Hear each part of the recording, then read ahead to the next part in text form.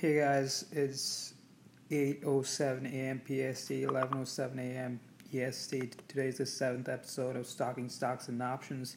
I decided to do a live podcast while the market is going on today uh, during market hours because it's a really exciting day today.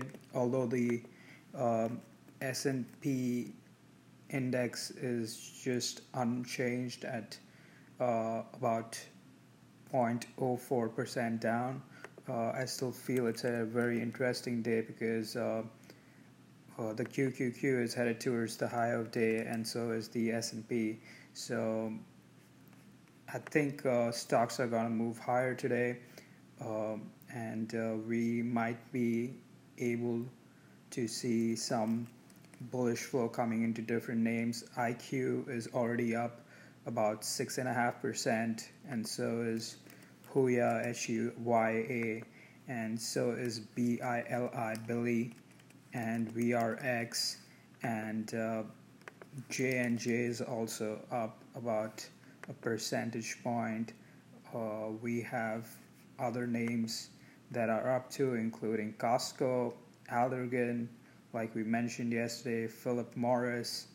Uh, so there are a lot of names that are up. Monster Beverage, that's up 4.5% too. So it's an interesting day. AMD is up too. It's showing strength. Monster with the breakout today. So that's something that you might want to keep an eye on. Allergan with the continuation. And it does look like stocks want higher. Um, Again, AMD approaching new high of day. Apple touched the $190 level and bounced off from there. It was the breakout level 190, and that held. So that was very interesting. Amazon bounced off the EMA 5.